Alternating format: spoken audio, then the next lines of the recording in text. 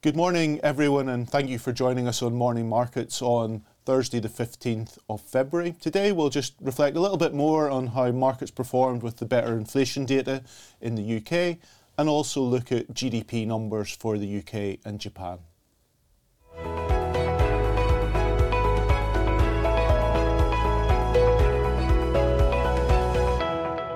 As George discussed yesterday, the UK inflation backdrop was slightly better than market had been looking for, coming in at 4%.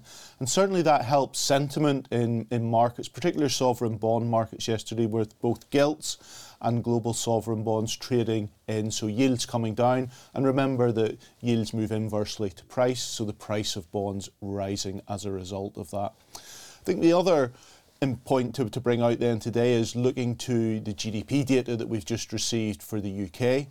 And again, it speaks to the challenge that really the Bank of England have faced in terms of that lack of growth.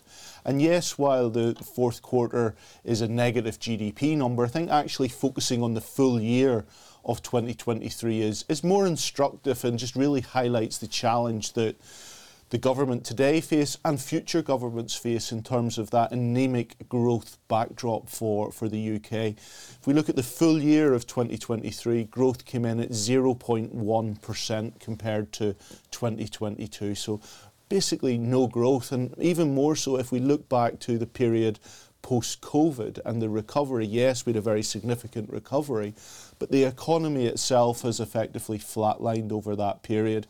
And that was very evident in terms of the fourth quarter numbers, where each component part of growth, if we look at in terms of services, we look at investment, etc., were weak over the period of time. So something certainly to focus in on there for government and for policy action. It probably doesn't change materially the Bank of England's view on interest rate trajectory.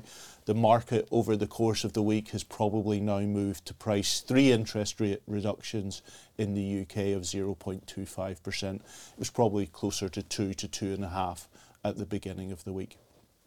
Also today we had Japanese GDP data for the fourth quarter and indeed for the full year as well. Much like the UK, it's experienced 2 quarters of negative GDP growth, termed as a technical recession, but it's only a word really, isn't it, in terms of the backdrop, given the small numbers that we're talking about.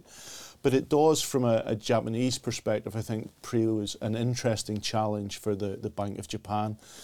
A lot of the discussion that you'll have heard from ourselves and from others is around the potential change to interest rate policy, the end of yield curve control in Japan. I think having 2 quarters of negative GDP growth will certainly push that decision further out. We've seen that over recent weeks if people have reappraised their view, but also the Japanese yen has weakened and has continued to weaken over recent days as well, given that slow backdrop.